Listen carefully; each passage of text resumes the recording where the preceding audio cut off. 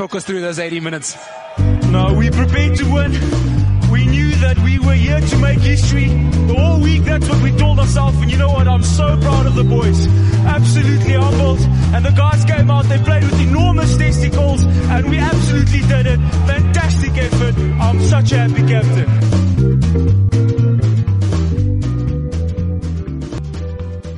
Hello and welcome everyone to another episode of the Dropped Kickoff, our first one for 2020. Been a little while since we've done one of these, simply due to the fact that there's not been a huge amount of rugby to talk about. However, about a month or so ago, I kind of threw out a tweet on the social medias and asked what topics do you want us to talk about, and a couple of you responded.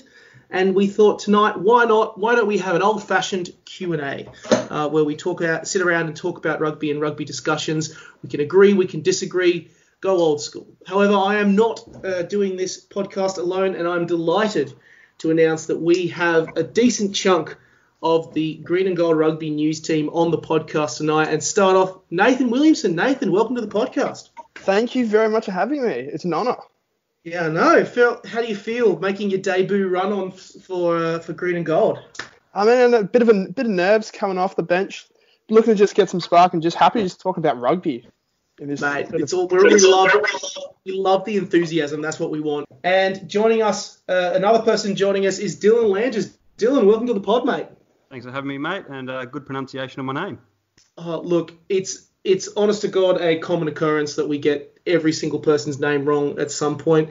Imagine having a name like mine. The amount of times that Reg and Matt have got it wrong is too many to count. No, and then right, mate. Exactly. And then lastly, we have Jack O'Rourke. Jack, welcome to the pod, mate. How you doing? Good to be here. Parked up with a beer in my hand. I'm in an emotional state, and I haven't got much facts to back up any of my arguments. So I would say I'm pretty in a good place to comment on the state of the game. Mate, that's the gag away. I love it.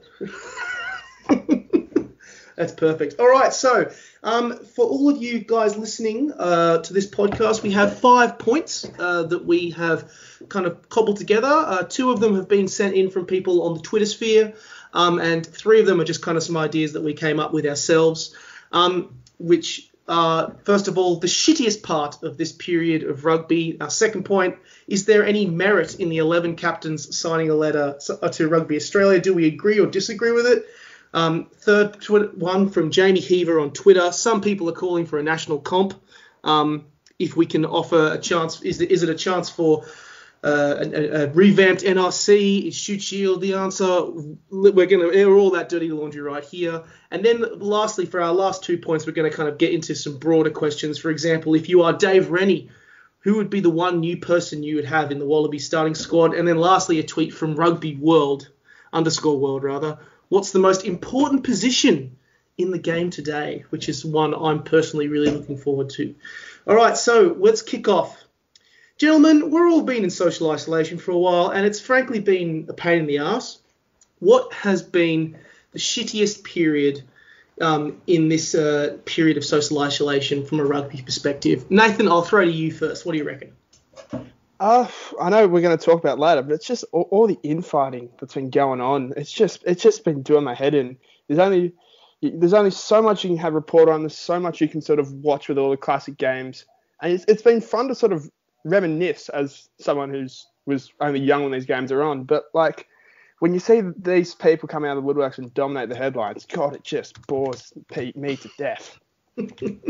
Doesn't exactly stand for the whole idea of what rugby's about, or the context of what rugby's about. It's just always about it's who you know and who you've played for, rather, and make the discussion of, oh well, if I've played for this club and if I've been captain of the Wallabies, I believe that this is how things should be. What do you reckon, Dylan? Do you agree or do you disagree? Well, I was actually going with a different point. I'll preface this by saying I'm not from Sydney or Queensland. I'm actually in Melbourne. Oh, yes. I'm missing club rugby. I'm involved with the third 15 at Melbourne Uni, assistant coach and team manager, and I'm just missing going to training, joining in, going out for beers with the boys. It's really what I'm missing. The simple things in life. Yeah. I know. Well, I'm part of in Sydney as well, and we had only just started training and we were all really keen and it was talking about, this is going to be our year, this is going to be great. And then everything got cancelled, and then, which makes us all feel like we're back at square one. Jack, what do you reckon? I echo those sentiments. I was just about to, I skipped all the preseason and I was just about to make my glorious return to fourth grade subbies. So that looks like it's on hold. My boots are gathering dust, so it might be a good time to announce my retirement, but that's the way it goes. Have some optimism, man. God, blimey. Haven't you been posting the trick shot videos? Yeah, just been posting all those trick shot videos, trying to get a Super Rugby spot, but I guess that's down the drain too. But oh well. Mate, he's the new Quade Cooper. We've been hearing about it for ages. He could do one through the legs. He can do one, behind. He can use his ear as a flick pass. Like he's got all the stuff. I've seen it myself. I've seen it with my own eyes. It's official. Yeah, most of my footy clips are composed of schooner drinking. So that's a good talent to have. Like that's at least worth an NRC contract in my books. I thought you had to be able to drink to play club footy. Yeah, that's right. Yeah, captain the drinking team.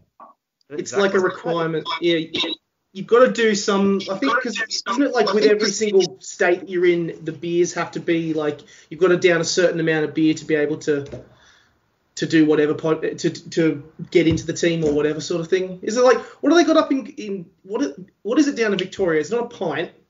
What's the specific drink down in Victoria? Yeah, you drink a pint, so pot or a pint. And then in New South Wales, it's a midi. And then in Queensland, it's... I can't remember what the other one is. It's one of those ones. You got to down like at least a couple of them in order to just be mandatory to get into fifth grade. And the more you drink, the higher you go up.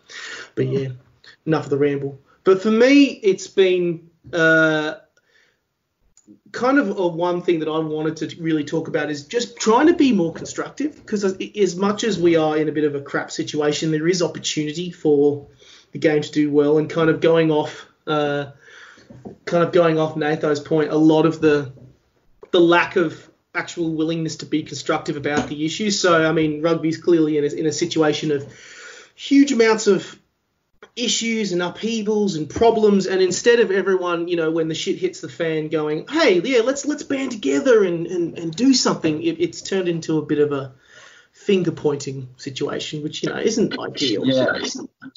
Yeah, you're right, Nick. I think this is like the perfect opportunity to, promote all that's good in the game and get a few feel-good stories out there, and remind everyone while rugby's on hold that there's also a lot of community and spirit around the game.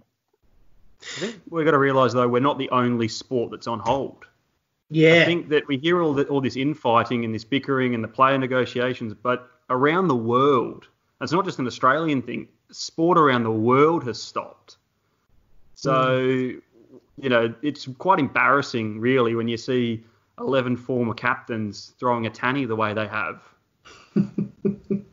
Yeah, I find that incredibly fascinating. And I think that will lead us nicely onto our second point, the idea that there is merit in these 11 captains signing a letter to Rugby Australia. So for anyone who is not familiar with this, a whole bunch of captains, George Gregan, Stephen Moore, Phil Kearns, they all basically signed a letter to call for the leadership in Rugby Australia to stand aside and basically say there's been no leadership in the game. Is there any merit? I'm a little bit hesitant to kind of throw this because, we're all, I think, pretty much on the same page with this. Is there any merit at all in the argument that they have? Jack, I'll start with you, mate. If I'm not going to be too skeptical about it, it's good that, these 11 captains who have, served the country, put in their hard yards for the game, they're still invested in the health of the game. Agendas aside, they want to see rugby do well. So I think that's one point. Yeah, it is. That's kind of, I think, the only real constructive thing out of it, and really, if they can bring it to the table. What do you reckon, Dylan? Do you have? I'm very keen to hear your perspective on this because you're probably used to hearing the whole narrative of the Sydney Boys Club all the time. Do you reckon there's any do you reckon there's anything different to this sort of perspective? Well, let's just start with the fact that one former captain, technically, is on the board that they're calling for his head. So it's a little bit ironic with that. But they've all served on either the Rugby Australia board or their state boards. Nearly all of them have. So I think what you're talking about, Nick, is that, you want something constructive, but nothing in that letter was constructive. It was, let's use Raylene as a punching bag. They're almost blaming her for coronavirus. Which anyone who's watched Tiger King knows it's Carol Baskin's fault, but it's always Carol Baskin, not Raylene Castle. And I think that's the problem with it. Jack's right. It's great to see this investment. It's great to see these guys still caring about the game and, having that investment. But really, nothing they said was constructive. It was, you're doing a shit job. That's it. They didn't say, hey, let's take your money here. Let's go here. How about we talk about this? And I thought, Rugby Australia's response was really good. Look, if you've got input, come meet with us.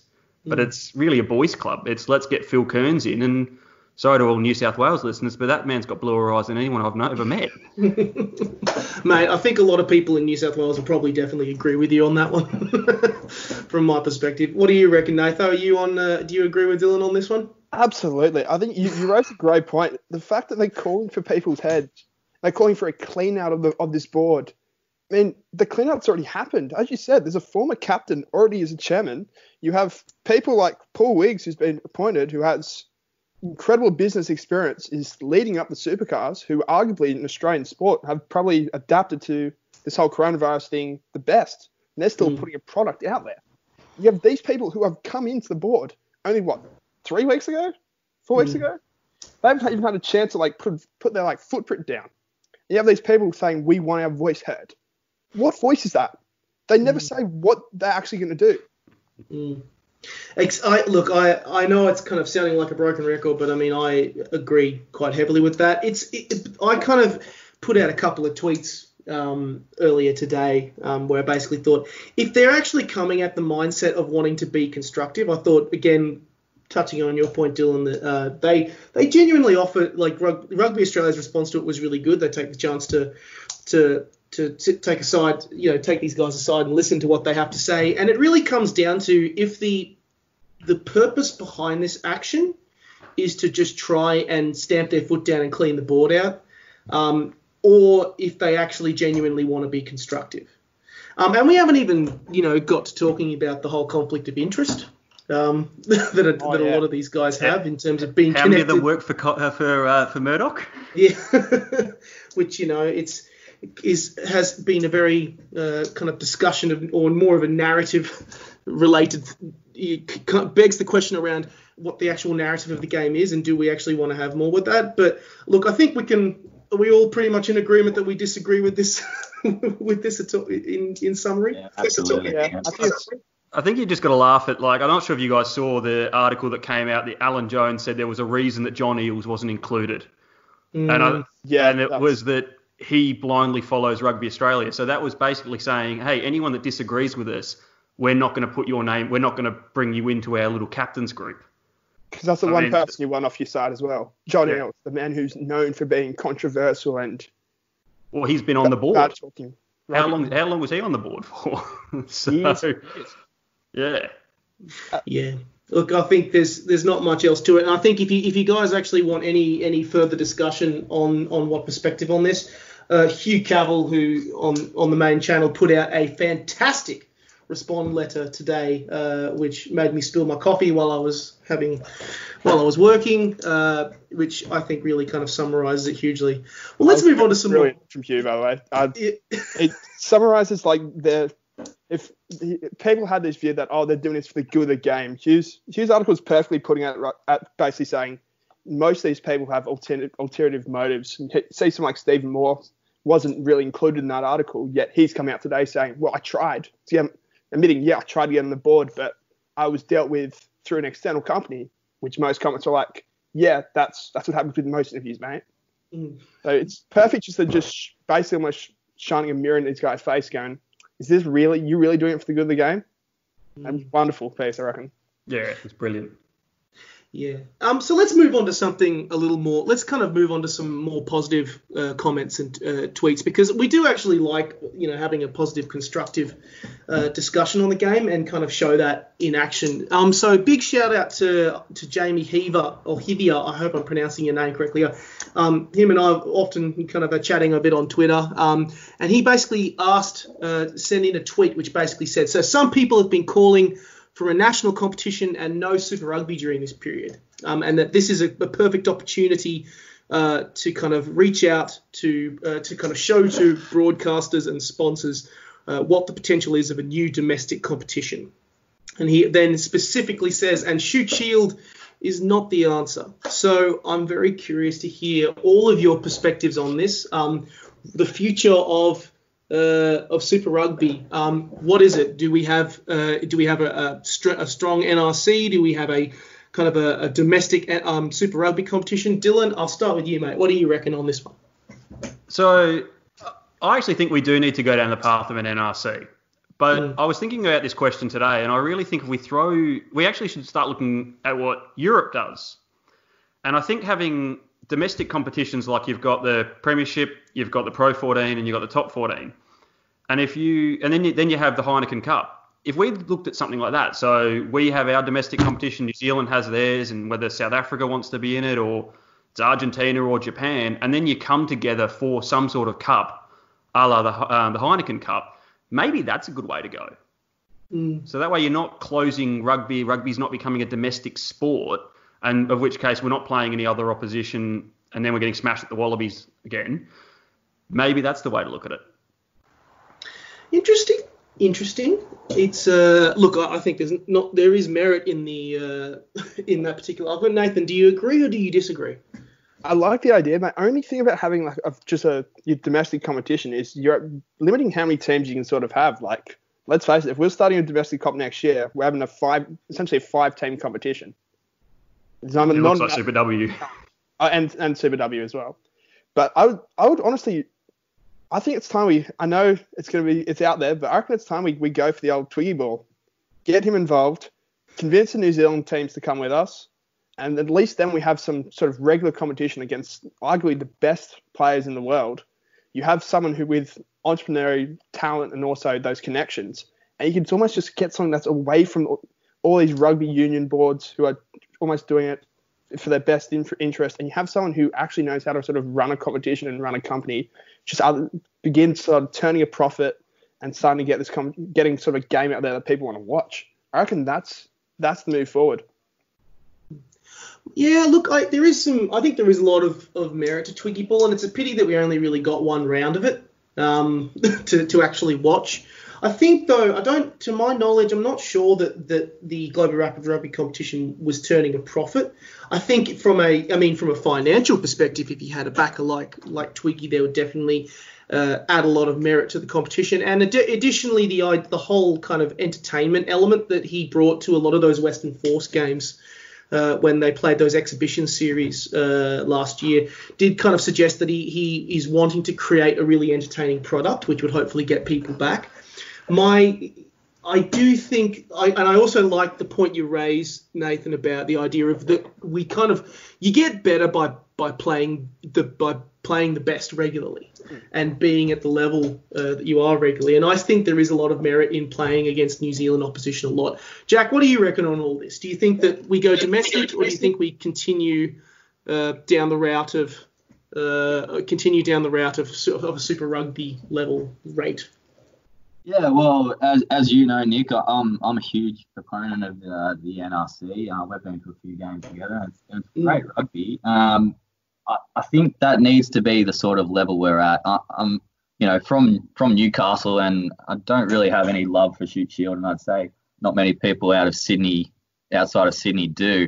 But I like the idea of having a domestic comp, breaking it up with the Wallabies Test series in July, and then having a Heineken Cup playoff with the best clubs from New Zealand and South Africa. How that takes shape, I'm not really sure, because as I said, Shute Shield seems to be in this two minds of they're grassroots, but they're also the feeder to the Wallabies. And it can't really be both. And people make the argument that the Shoot Shield is this great feeder comp, but if it's so good, then why are the Wallabies being so poor in the last couple of years? So there definitely needs to be a domestic level. In what form that takes, I'm not too sure. You do touch on some good points in terms of the NRC. I agree. I've been a massive fan on it, and I'm traditionally from country New South Wales, and I have connected a lot more with the likes of having a team from the NRC like New South Wales Country represent me more than a team from Sydney who. Yeah, definitely New South Wales Country. I've got all the kit and been following them since day one. So. Yeah, and so what this kind of tells us, we find ourselves in an interesting situation. Let me present something. Let me throw something out here to the group. If, for example, we did a supercharged NRC, so something along the lines of you have some teams like the Waratahs, the Rebels, the Western Force with brand recognition and a recognised business, the kind of sense of business connection, combine it with a couple of other teams, like you throw in a New South Wales Country, Queensland Country, the Fijian Drua, whatever. Is there merit in a competition potentially like that? Yeah, absolutely. I think I was about to say the Fijian and getting Fiji and that sort of Pacific Islands together, I think it's a really good way to sort of grow the game. Getting back to, I think that Shoot Shield, whilst people sort of see it as this feed to the Wallabies sort of side, it does, as a prize itself, it's great. It can run, it's shown it's sustainable, but it is that third tier. And we, as Jack alluded to, we need that second tier, something that can bridge that gap and sort of develop these players further. And I reckon that system's a very good way of doing it. Look, I think it's a topic that's going to be a lot of discussion in the coming months, particularly as the future of Super Rugby becomes increasingly more and more uncertain. Fingers crossed, if rugby does come back together, we actually do see the NRC, because it would suck if we don't get to see it this year. Because I love a good NRC game and sometimes watching scores of 30 or 40 points rack up and just really fast, entertaining rugby. But anyway, I'll get off. Just one thing I was going to say about NRC, it does the job, but I think people sort of, with Australian sport, is so reliant on crowd figures and sort of broadcast numbers and sort of dictating success. Like, we got to treat it for how it is. It's something that can help continue to develop players. You see the teams like your Canberras, your Queenslands, who have actually taken it seriously, they're starting to see the sort of fruits of that labour in their sort of teams right now. I think that's what we've got to sort of judge the success of, not how many people turn up, not what the sort of attendance or what the sort of broadcast figures are, how we're sort of developing the next generation and how that's starting to come through. I think also just worth adding, as someone from Melbourne, last 2 seasons, the Rising have played in actual Melbourne twice. They played in rural Victoria, which is great to grow the game, but we don't have that big supporter base. And then they played a couple of games in Adelaide, which, is great. We're expanding the game. I want to expand the game, but for that team doesn't have the supporter base in Melbourne, and we're trying to take it to rural Victoria. And I think that I'd actually like Nick's idea of a supercharged one. If you keep the Rebels, maybe it'll work a little bit better. But if they keep going in the path that they're trying to, where, the Rebels have to chase the money, where Ballarat say, we'll give you X number of dollars to come and play out in Ballarat, then I just think the NRC in Victoria is almost going to be a little bit and obsolete, because half the Rebels don't actually play for them. So it might as well become an additional season for half those Shoot Shield players that come down here to play, chasing that professional contract. What do you reckon, Jack? Yeah, I agree on that. There needs to be better alignment and better tribalism developed in the NRC. All this spreading out of players trying to make all the teams fair doesn't really foster that intense love for your local team. There needs to be. I agree. There needs to be a better way to do that, but not sure how to do that. Yeah, look, I think it's a topic of discussion that is going to be something that will be very fascinating to watch play out over the next couple of months as coronavirus starts to wind down and we get ready to start talking about and discussing rugby again. So I think we'll leave that point and we'll dive on to something a little bit more speculative, and I am so keen to hear what your perspectives are on this one. So assuming that everyone gets through okay and he actually ends up taking the job, if you are Dave Rennie and you are getting ready for the first Wallaby test of the year, who would be the one new person who you'd have in the Wallabies starting squad? I'm really keen to hear your perspectives on this. Nathan, we'll go to you first. Who do you reckon? I'm going to go with someone who's just come back from England, who showed some glimpses for the Rebels, and that's Andrew Kellaway. I'm not just saying that because he was a Randwick boy like myself, but he showed something that we missed on the wing. Like, he's got that pace, he's got that elusiveness that we've missed. We've sort of tried to fit someone like a Reece Hodge in there, and he's just been burnt. He was burnt throughout that World Cup.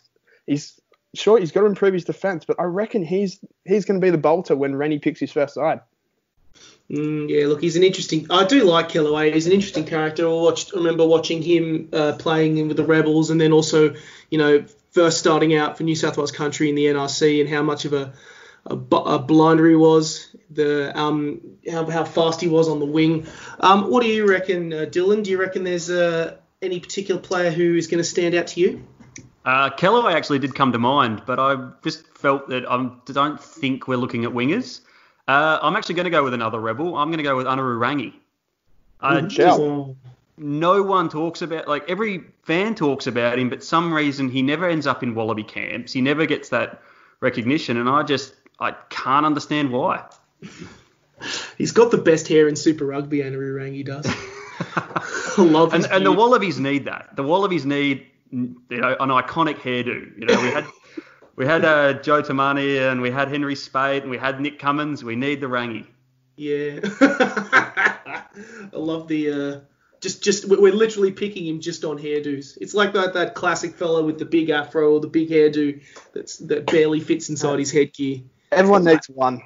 Yeah, you're not a proper rugby team unless you have one of those guys. But yeah, I was going to say, it is weird that he's never picked when it comes to sort of Australian squad times. Yet he's generally started over Ulysses, I think, was he at the World Cup squad or he just missed out? Ulysses played at the World Cup. He played at the World Cup, yeah. Mm. And which has always baffled me, that he's never just got to run the sides. What I've seen of him with the Rebels, he's looked the goods.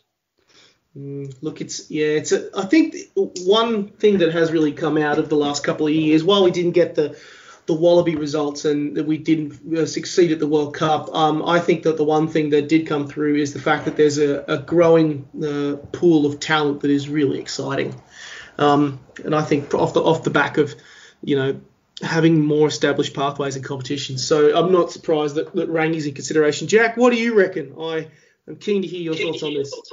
Well, speaking of haircuts, Harry Johnson-Holmes, I want to see him push for higher honours. Redheads here. Yeah, packing down next to Rangi. I know there's a logjam of quality props in the squad for Australia, but I'd like to see him push further honours. And the other guy I really want to see nail down his spot is Pete Samu. I love that guy. Love his look, the tucked in jersey and everything. And he's a really good player. And I don't think they should muck around and just stick him at 8, and he should solve a lot of problems. So no more pooper, or no more any sort of those messing around, putting people in normal positions. We need players playing in their actual positions. It's you look at the Solokai Lotos and the O'Connors and the Tumuas who sort of are swapping in and out of jerseys. Just lock him in at 8. Yeah, no, I'm liking these selections. Very left field for me. The one that I'm particularly interested in, the kind of watching all of the teams so far this season. The one position that has traditionally been a headache over through the Cheika era, but has really kind of started to show that we're coming out the other side of that, is the position of fly half. The amount of the lack of depth we had in that position over the last couple of years has been something that has kind of almost been a blight on Australian rugby. And to see in the last couple of years, have the likes of Will Harrison coming through the ranks, Noah Lolesio, and the like coming through and showing potential is something that I think really perspective. So my position, the person I'm going with, I mean, we're assuming that Tamu is probably going to be picked as the first as the starting Wallaby run on. I would really like to see a young gun number 10 come in off the back of that. So, and I would like to go with Noah Lolesio because the bloke is 18 or 19 years old. He's been in the Canberra system for quite a while. He has been electrifying for the Brumbies this year. He's been a big factor in kind of a lot of go forward for their forwards, for their players. It's been an actual genuine joy to watch him. And when they knocked out the Drua in the semi-final last year, he nailed a kick to win after full time. This kid's got guts, and we need a fly half like that. And I reckon he's a prospect that we need to lock in and get him into a gold jersey as quickly as possible. I hope with Lolesio that we actually develop him at that level, and can we continue to develop him? I feel like Australian rugby fans in particular, we have this fantasy of the next big whiz kid that's going to fix everything. And we've seen it plenty of times. You could count, I'd lost count of how many times I've heard someone say it. And I think that we need to just go, let's take our time with someone like him. Let's develop him into being the next great fly half. Because I'm with you. I've watched him play and you just go, this kid he's got a mind for it. He's got a mind that a lot of the young 10s don't quite have. But let's not give him the 10 jersey, then have him get smacked about by the All Blacks and then go, oh, his confidence is shattered. He's not actually up to it. So, yeah, that's my thoughts on Lolesio. So what would you do? Would you have him? We're not necessarily just saying Lolesio. We've also got blokes like Will Harrison and such who have shown clout. Would it be a case of, say, for example, bring them in during a match and probably not baptising them against the All Blacks or something like that? How would you, or just have them in the extended playing squad for a couple of years? What would you do? Yeah, have them in the squad, bring them on when you can, give them, progress their time. I think that's been, and it's been a problem that we've had at the Rebels a lot, where, in particular when we have guys like Will Guinea and Quade Cooper, you have those rookie players that just don't get on because these guys end up playing 80 minutes. So, and then when the big guns leave, you go, oh shit, we've got all these guys that have been in the Rebel system for 5 years, but have actually never pulled on a jersey. And I think the Wallabies is a bit the same. So give him 5 minutes, give him 10 minutes. Actually say, our goal is to progress this kid through. And look, some clutch moments you're not going to bring him on. That's a given. But actually progressing him through the system, he has everything to be the next great Australian fly half. And even Harrison, I think we've all commented on the Waratahs forward pack, but even Harrison's got a good mind for it. These are young talents that we could nurture into being great talents before they, get their confidence shattered and run off chasing the money. Yeah, that's a great point, Dylan. Just the whole system of player management. Because this international rugby is just such a high pressure environment that young guys don't get that time to develop and learn the trade and play games, lose games, get up off the deck, go again, and really learn to play with the big boys. Yeah, exactly. Yeah, look, it's a topic of interesting discussion, and it's good that we kind of picked a whole bunch of potential outsider players there, which goes to show the amount of depth that there actually is in Australian rugby right now, and hopefully with a coach like Rennie, it can be fully harnessed and getting the Wallabies back to where they were. And Tom Banks fullback. Oh, Banksy. Tom, please pick Tom Banks at fullback. He's amazing, and we don't need Kurtley Beale there. Mate, as long as we have as many Brumbies as possible in the team, that's all that matters. Oh, look, I've got 3 letters for you. DHP. Oh, here we go. Not a bad shout. Oh no, keep Kurtley away from it. I'm all for keeping Kurtley away from it, but I am the cool, calm, collected head of Dane Haylett-Petty. Just shows the depth. DHP starting and Banks on the wing to run around the blokes when they're tired. Perfect. Not a bad back three if you add Corbett into there. Just, sure, if you want to pick him off the bench where he played his one good game last year against South Africa. Don't pick him in the starting lineup. Otherwise, we're just going backwards and we're going to lose games probably. He's a very lateral player, isn't he, Beale? He's it works very much to the if you want to try and pick a hole or something. But often I find the rest of the team doesn't go with him. It's just he moves so fast, he plays so fast. It's just when he's hot, and when he's not, he is just god awful and should be like. And you see it. You see there were games where he'll tell players, "I'm going to do this." Almost, I don't want to put these two in the same conversation, but almost like Campo. Campo'd go, "You do this, and you'll score." I've seen Kirtley do that, and you go, "Geez, how did Kirtley know to do that?"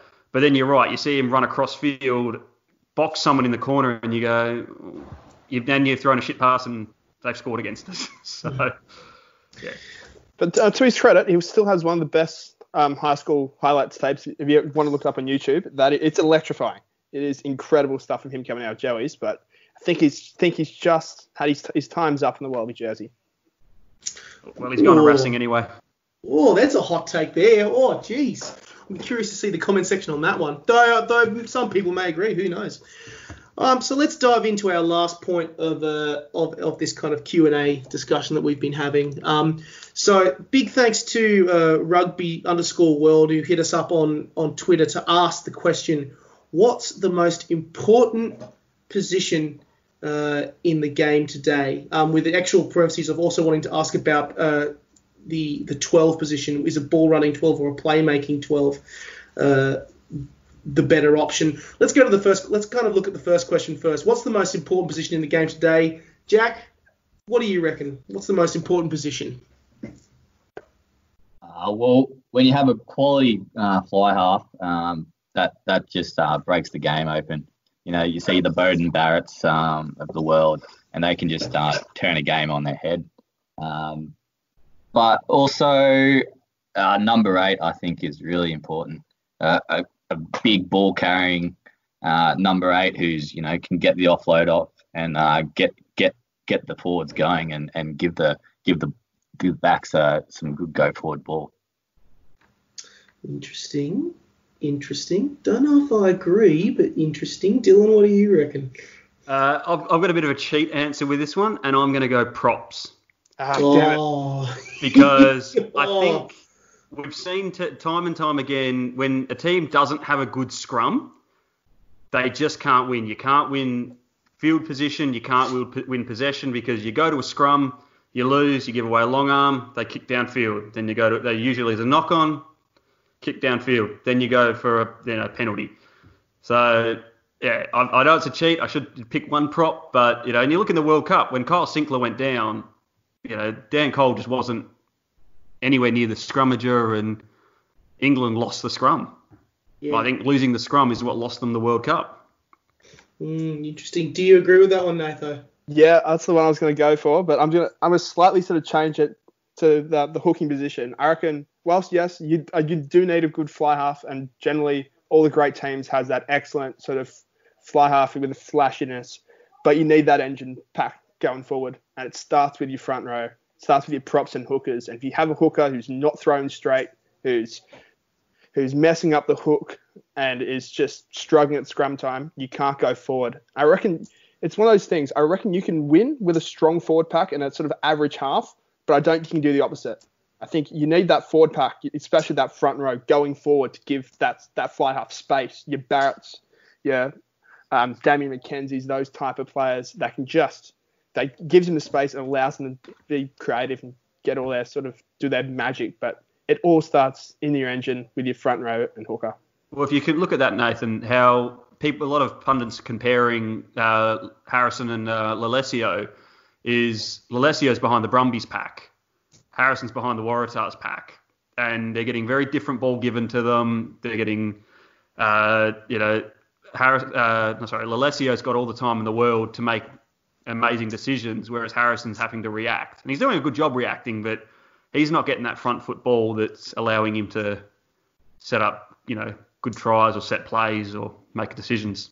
Exactly. It's only when you've sort of seen Angus Bell come into the lineup that he sort of steadied their scrum, and you've able to sort of see what he can do in sort of patches. But yeah, I think that's a very valid point in comparing the sort of two young halves. All right. Well, Angus Bell is an absolute weapon. Yeah.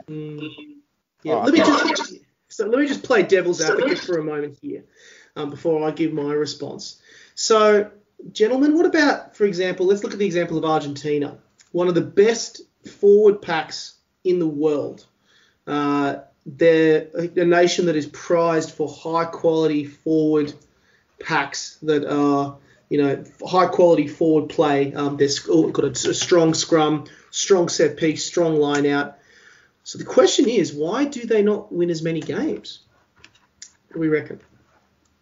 It is an interesting point, yeah. Oh, sorry, Dylan, you first. I was going to say, probably discipline. A lot of the time you see them give away, silly penalties that I think, so, yeah, I'd probably say, I think look, rugby, there's 15 players on the field. You need most of them to be firing, but I think if you were saying what would make it a lot easier, playing behind a good forward, good front foot forward pack, or a pack that's being monstered around, it makes it a lot easier. Yeah, look, it's an interesting. There's a lot of interesting perspectives on that one, particularly in terms of Argentina as well, because I could watch them scrummage all day. Yeah. I'm loving all these responses. I'm thinking, Jack, I feel very kind of bad here that we've all gone for the forwards except for you. But I think the fly half, without a doubt, is the most important position in the back line to give that kind of go forward. For me, I'm going to obviously go a bit more specific, but also side with the other guys. For me, the tight head prop is the most important role in the entire game, and that comes straight from John Eel's rugby book that I picked up when I was 3, and it was. The whole idea of he's the strongest scrummager. He's the packing down against 2 people. He's the engine room of the engine room. And if you don't have that dominance at the set piece, it makes winning games a lot more difficult. So that's my perspective. Yeah, props to the real superstars of the game. We all know that. Mate, just hanging around the middle of the field where we should be. I just want to actually ask now, as a disclaimer, who here is a forward and who here is a back? Nathan? Forward, second row / flanker, so I'm a bit biased. Dylan? Yeah, I was a forward. At the moment, I'm basically saying I'll play anywhere that there's a spot for me. But, And Jack? Yeah, I was a ball pilfering flanker in my younger days, but when the big boys got even bigger, I had to shift to inside centre as a crash ball merchant. Yeah, and I'm a forward. Look, there's the bias in a nutshell. I'm loving that. That's great. That's made my night. All right. Well, I think that brings us to the end of our 5 points. Thank you very much, gentlemen, for coming on and engaging in a little bit of rugby banter and Q&A. Enjoying your debut, passing with flying colours. That's good. Thanks for having us. Yeah, it's nice to talk about some positive rugby for once. Yeah, Nick. Yeah, well, look, lads, so for everyone listening, if you enjoyed our little Q&A session, you want to hear another one, shoot us a comment at Green and Gold Rugby on Twitter, on Facebook, on our page where we post this. If you have any questions, if you have any hot takes, if you have any unpopular opinions that you want us to talk about, tell us, let us know. We want to hear what you have to say, and we want to hear what you find a topic of interesting discussion while rugby is currently still in this hiatus. So you can comment on our Green and Gold Rugby. Hit us up on Twitter at Gagger, GAGR, and shoot us a couple of messages. That brings us to the episode of the Drop Kickoff, and we will catch you the next time round. Well, what did go wrong? I'll have to look and think about it deeply, very deeply. Did it hinge in the end on a bit of genius from Sireli Bombo? Bit of genius, bit of magic. Sireli Bombo, very interesting, very good, yeah. Very good. 3 cheers for Sireli Bombo, very good, very good.